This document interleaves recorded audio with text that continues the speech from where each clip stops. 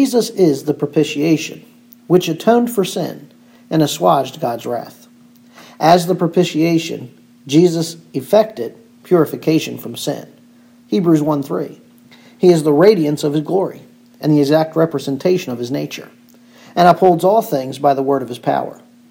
When he had made purification of sins, he sat down at the right hand of the Majesty on high. Second, Jesus, as the propitiation, effected eternal redemption for believers. Hebrews 9:12.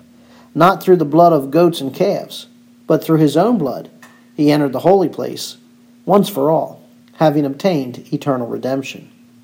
Third, Jesus as the propitiation effected cleansing of believers' conscience from dead works.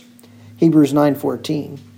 How much more will the blood of Christ, who through the eternal Spirit offered himself without blemish to God, cleanse your conscience from dead works to serve the living God?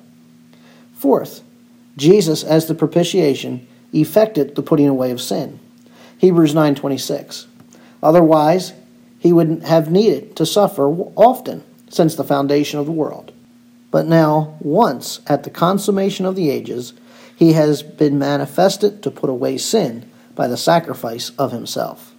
Fifth, Christ as the propitiation effected the perfecting of the saints. Hebrews 10:14.